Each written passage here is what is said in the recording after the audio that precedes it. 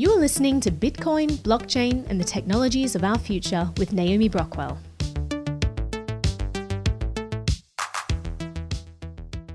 Your privacy is our priority. Skype is committed to respecting your privacy and the confidentiality of your personal data, traffic data, and communications content. These were the marketing slogans of Microsoft and Skype around 2013. But it turns out that your privacy was not secure with these companies. Both were involved in what's called the PRISM program. The NSA and the FBI are tapping directly into the central servers of 9 leading internet companies, including Microsoft, Yahoo, Google, Facebook, AOL, Skype, YouTube, and Apple. In the PRISM program, the direct access to the servers of these companies meant that the government could access any data at will: calls, videos, private communications. What I would call it is the single biggest infringement on American civil liberties, probably of all time. Why didn't we know about this? Well, perhaps the companies themselves didn't know about it. But actually, the Snowden revelations showed that not only did Microsoft know, but they were actively working with the NSA to undermine the encryption of their cloud storage, while at the same time touting that encryption as a privacy feature. When questioned about this, they said, "There are aspects of this debate we wish we were able to discuss more freely. That's why we've argued for additional transparency that would help everyone understand and debate these important issues." It seems that when it comes to discussing details about these data requests, Microsoft's hands were tied, or should we say, they were gagged. The fact is, many companies might be forced to weaken their security, and they can't tell anyone about it. That's what happened to Ladar Levison, who ran an encrypted email service called LavaBit that was Snowden's email provider. The government wanted Levison to turn over Snowden's emails, but because it was all encrypted, Levison couldn't access any of it. Because I couldn't turn over the information from that one particular user. I would be forced to give up those SSL keys and let the FBI collect every communication on my network without any kind of transparency. More disturbing was the fact that I couldn't even tell anybody that it was going on. Ladar was sent what's called a national security letter. The Federal Bureau of Investigation in the United States has a thing called a national security letter. These are generally considered to be unconstitutional in the United States, and judges have ruled that. And it appears that each branch and each agency has something that is like a national security letter. Under the law, recipients of the letters are barred from telling anyone about their encounter with the FBI. Unfortunately, I can't talk about that.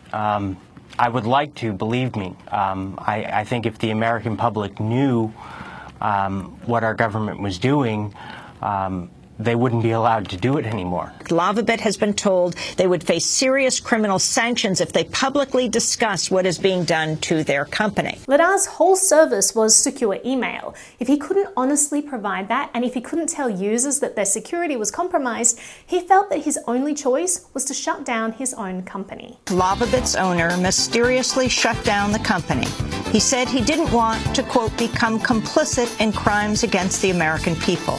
It violated that sacred trust between a service provider and the user. It turns out that these gag orders are very common.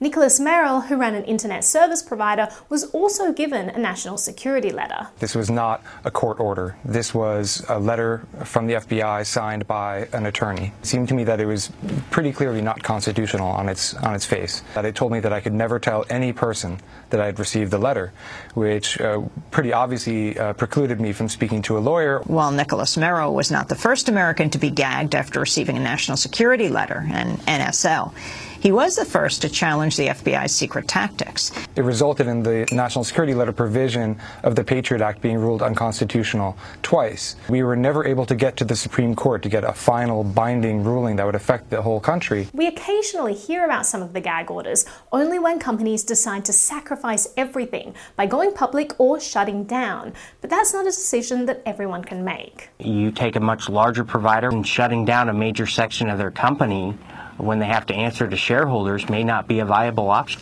Given that these gag orders are common, we can no longer take the security claims of companies at face value. Security and encryption have become marketing terms. And unfortunately, we're seeing this huge growth in the number of encrypted communication services and encrypted internet services in general. But when you dig into the details, they're not truly secure. And if companies are forbidden from telling users when their services have been compromised, it's important to look for warning signs. A company that once offered a private service suddenly going fully transparent and collecting data on its users. Perhaps by doing so, they're actually protecting users by letting them know this data is no longer secure, act accordingly. Is this what happened to places like Shapeshift that made a radical transformation from offering anonymity to requiring KYC? Well, we'll never know, because if it is, they wouldn't be able to talk about it. It's clear that there are many companies who are under double binds, meaning that they can't mention if they've been ordered to hand over information or weaken their security by design, and they can't even speak out against these practices in general. You have secret courts, secret operations like PRISM, secret investigations which go into every spit and cough of every American's lives without any member of the American public knowing about it. That's not freedom, is it? A change in habit might be one possible warning sign, but another that you can look out for is called a warrant canary. In my opinion, any company that touts the security of their products should have one of these online.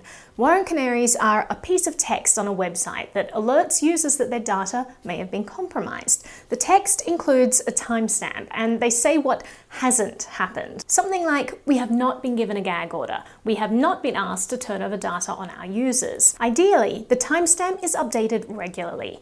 And if a company is given a gag order and asked to turn over data, they can simply stop updating the timestamp or take down the notice. Because although a gag order can stop you saying something, it can't force you to say something false. As the EFF explains, the First Amendment protects against compelled speech. So while the government may be able to compel silence through a gag order, it may not be able to compel a company to lie by falsely stating that it has not received legal process when in fact it has. In an ideal world, we would be able to rely on the reputations of companies and trust their word if that reputation is good.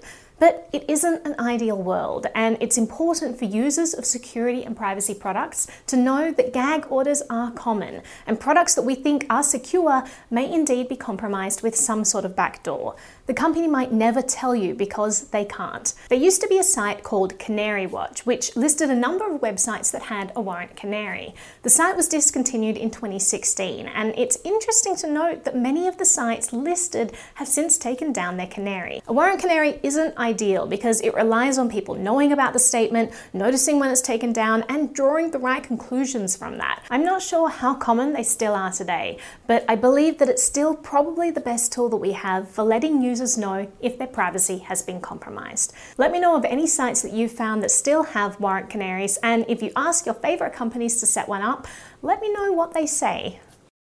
If you found this video useful, liking, sharing, and subscribing to the channel helps me continue to make more videos like this. If you'd like to support the channel further, head to naomibrockwell.com/memberships.